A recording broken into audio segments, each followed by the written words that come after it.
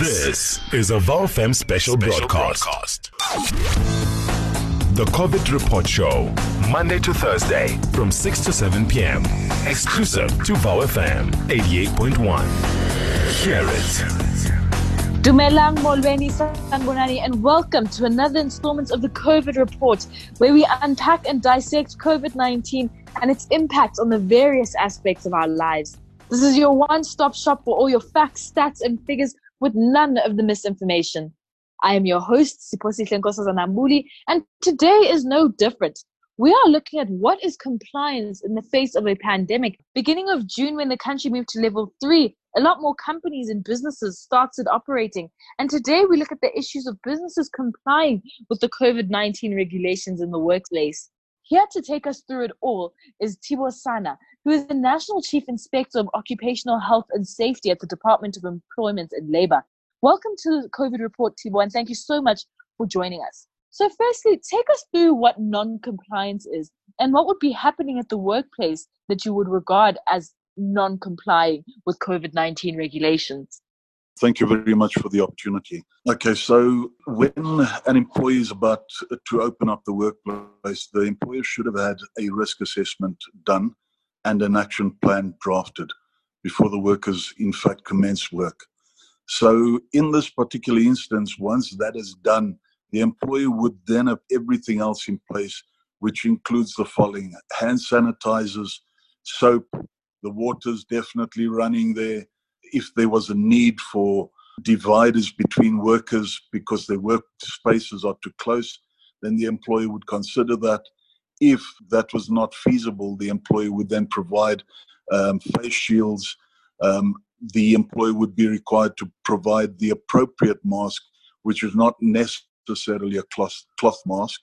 The employer would need to train the workers up on what COVID really is, how they can go about protecting themselves in order to contain the virus. Obviously, once someone does contract the virus at the workplace, the workers would need to know what to do under those circumstances, which includes, amongst other things, informing the employer of the situation that the employee is now facing. If the worker is at the workplace, the employer will go ahead and isolate the worker firstly before releasing the worker to go and have tests done. In that particular instance, a worker could have picked up the virus at the workplace, or the worker could have picked it up at home in the community. In that instance, then, the employer would need to inform the Department of Employment and Labour so that the inspectors could investigate the incident. The second part of that would be for the employer to report it to the compensation fund so that the employer can then submit a claim for that particular worker. The probably one of the big issues that has now arisen is that once the employee has contracted the virus and it has been sent home for 14 days of isolation, the employee can then, if the person didn't contract the disease seriously or fully, the employee could then go back to work after the 14-day period, and then the employer would need to monitor the worker while the worker was at the workplace. In addition to monitoring the worker, the employer would need to obviously just take the employee again through all the requirements, which includes washing of hands. The whole training issue would play itself out again. Going back to work, if you had contracted the disease moderately or severely, before you can go back to work again, you'd need to go and see a doctor so that the doctor can declare you fit to return to work after you had contracted it moderately or severely. Now, once you're back at work, after you had the disease, I've indicated that there are several things that you need to do. Those are conditions for the worker to return to work. Amongst them, the employer will be required to monitor that worker at the workplace to ensure that the worker is not, falling back to the disease again, if you like, if I can put it that way. The probably one of the most important things that has now come out in the second draft of the directions that was published on the 4th of June is that if any workers feel in any way that the employer is not taking this disease seriously and there's a distinct possibility that they are going to contract the virus because the employer hasn't got in place certain things, then the employees can inform the employer or a health and safety representative or the compliance officer appointed by the employer that they are intending to leave the workplace because they feel that their lives are basically endangered due to the lack of compliance by the employer. So to answer your question, under what conditions can these things play itself out then?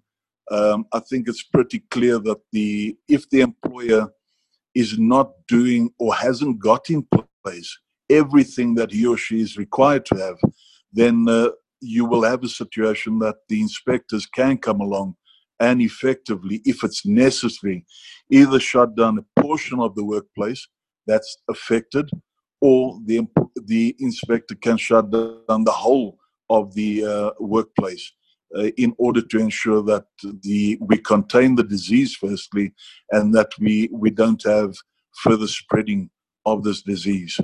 Now, I just need to repeat something in relation to the conditions under which a worker can leave the workplace. The employer cannot victimize an employee if they decide to leave the workplace. That must be very clearly understood. If that does happen, the matter can be reported or taken up by the employee with the CCMA or the bargaining councils out there. They also have inspectors, and those inspectors can effectively action what is in the direction under the issue that I've just raised now. This is obviously a very fully fledged plan, and a plan that speaks from start to finish. But with many of our legislation and directives that come about in the country, compliance is an issue. So in your experience and what you have seen since the directive, how has compliance been, and what are the stats around that? So anyway, around the compliance issue, from the time that level 5 lockdown played itself out on the 26th of March up until now, level 3 lockdown, we have found that employers generally have maintained a 55% compliance rate. Now, this is very, very shocking, given that there's been a proliferation of information across the board from various parties, including the media houses. If you find that the employers are providing excuses still at this stage that they can't obtain, things like sanitizers and so on, I will find that area very, very hard to believe, because there is a lot more PPE, personal protective equipment, and other things that are necessary to contain this virus that is available, more so today than it was 2 months ago. So if you look at the compliance rate, it's not only small employers that are not complying. These compliance rates apply to the bigger employers. In fact, we have served over 300 prohibition notices, which effectively, as I indicated early on, if we prohibit a place, it closes down a portion of the place or the whole place. So we're sitting at over 400 prohibition notices. Now, if compliance continues at that rate, it means that we will not be able to contain the virus, and the employers will not be able to continue, in their line of work that they have. So compliance rates are a good indication, I believe, of what is happening out there, both within the communities as well as at the workplaces. And judging from the type of complaints we are getting, there appears to be a lack of commitment on the part of some employers to ensure that they are in fact working together with us in order to contain this virus. Compliance then, if you fail to comply with the notice of an inspector, effectively we will then recommend a prosecution with the National Prosecuting Authority. And at this stage, there are a couple of cases that we have considered taking forward to the National Prosecuting Authority on the basis that employers have just failed miserably to comply with these minimum requirements. Can I also add that the things that we are talking about are not new to COVID. These are the same rules that would apply effectively for any other virus, be it your normal flus that we get, and so on. It's not as if washing your hands has become a fashion statement today. If that is the case, then we have a serious problem. If you look at the level of deaths that is taking place at the moment compared to other diseases such as influenza and so on, then we have a high infection rate. Not many people become seriously ill in this particular case, and very few, unfortunately, do pass away as a result of this.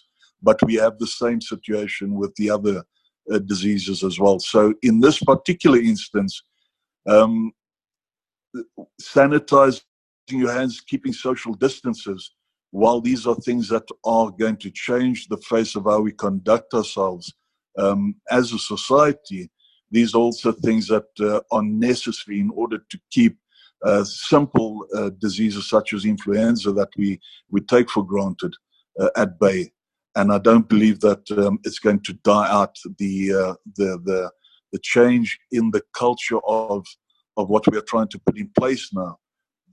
As I've said a moment ago, the washing of the hands, sanitizing, all that, I don't believe it will die out. This will be something that we'll carry forward for quite a long time. Changes that will last a lifetime and changes that are here to stay.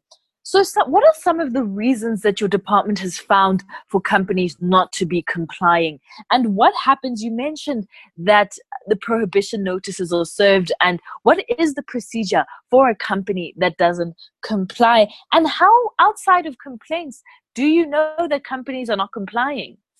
We have two situations that have played itself out. We had 170 inspectors on the ground that went out and did inspections throughout the lockdown period. What you have taking place right now, we have an additional 500 inspectors that will join the current KDOV inspectorate. So we should be reaching almost 700 inspectors that will be going out and doing inspections. Now, your best source of information is always going to be the worker, and in the place of the worker, organized labor. And we are asking both parties, where there is organized labor, that they do in fact report issues to us, and where there is no organized labor, that the workers in fact get involved and report issues to the inspectorate. It's not a new thing. Our inspections are always split up between reactive inspections and proactive inspections. So you'll find that during the lockdown phase, certain companies weren't allowed to operate. Those that were allowed to, we visited them. We were aware of who they were and where they were and so on. So we went out. As the lockdown levels went down, we obviously became aware of more employers that were opening their doors, and we would visit them. So in that particular instance, you can say that we did proactive inspections in certain instances, but there's always a portion of inspections that's reactive, where we receive complaints from workers, and then we go out and do the inspections. Undoubtedly, we rely on that type of information so that we don't go and waste time with employers who are complying, and there are employers out there that do comply. In relation to what type of issues are raised, we find a myriad of these things, all related to the direction, and I've touched on most of them.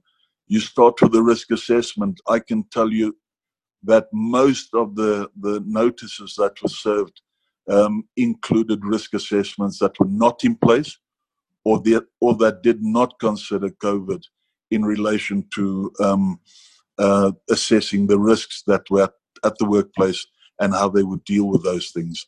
The others would have been, as you had at the beginning, sanitizers. Obviously, at the beginning was a problem, because the moment it became common knowledge that sanitizers were required, everyone went out and bought in bulk, which obviously created a vacuum for a lot of other people. There were other things that became common knowledge, that face shields or perspex separators or disinfection that had to take place.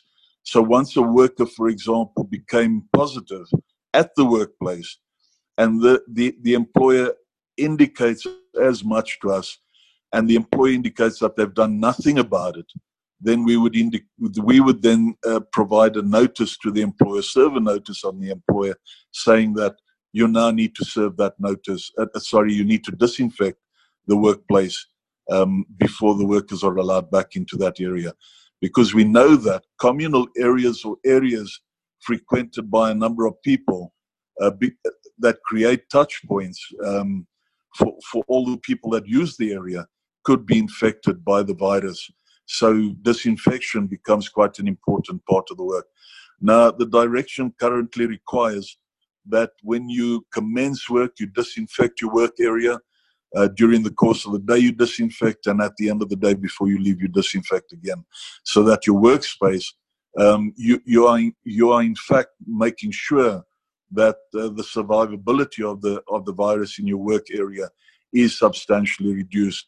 By sanitizing, you further enforce the matter, and then obviously washing your hands becomes quite crucial during the course of the day, as opposed to just using sanitizer on your skin, which might create a bit of a problem due to prolonged use.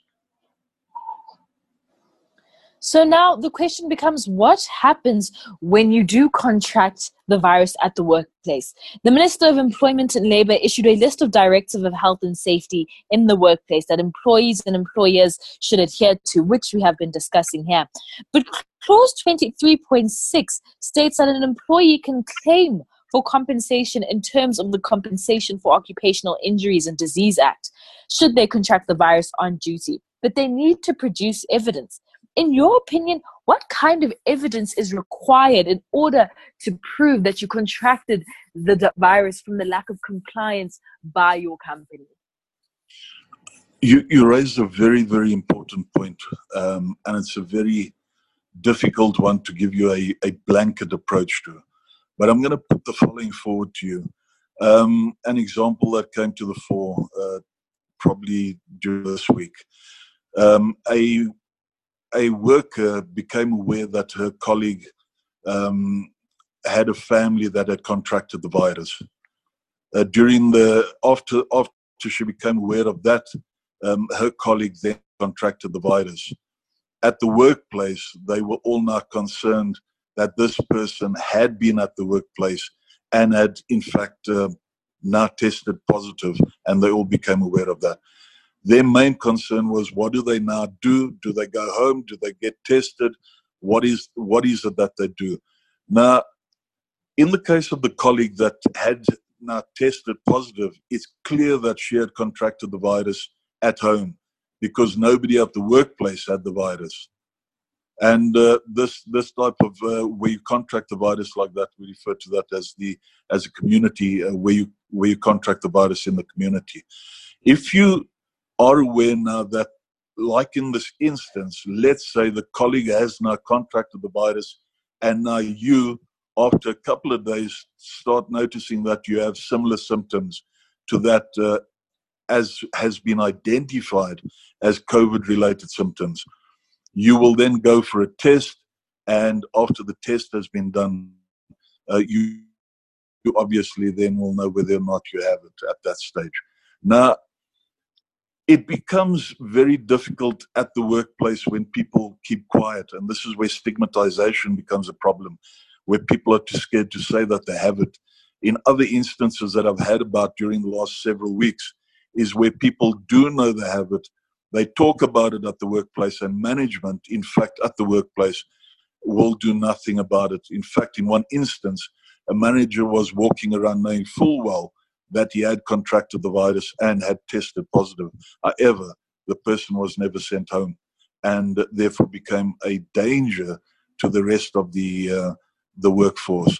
So Where you are aware that someone has got the virus and you were in close contact with that person or close proximity, the direction does touch on that. Where the risk level was high, then you will have to go off and you will have to get tested and so on. Where the level of risk is low, you can continue working at the workplace, but you have to follow everything as prescribed, as I've indicated several times now. Wash your hands, wear the mask, sanitize frequently, disinfect the workplace, and so on and so on. Should the disease then manifest itself fully in you over time, then you obviously need to then go off from work and then obviously isolate yourself for the period required, and that would be quite critical. You must not become a further liability to those around you.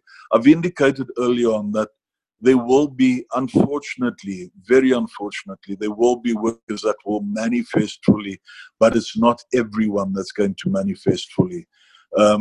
There will be those that will get the disease on a very low level.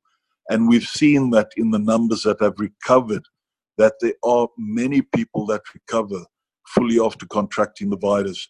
So the infection rate is relatively high at the moment, but the recovery rate is also quite high, as long as we keep doing what has been prescribed: washing your hands, keeping your distances, sanitizing frequently, wearing your mask, and so on.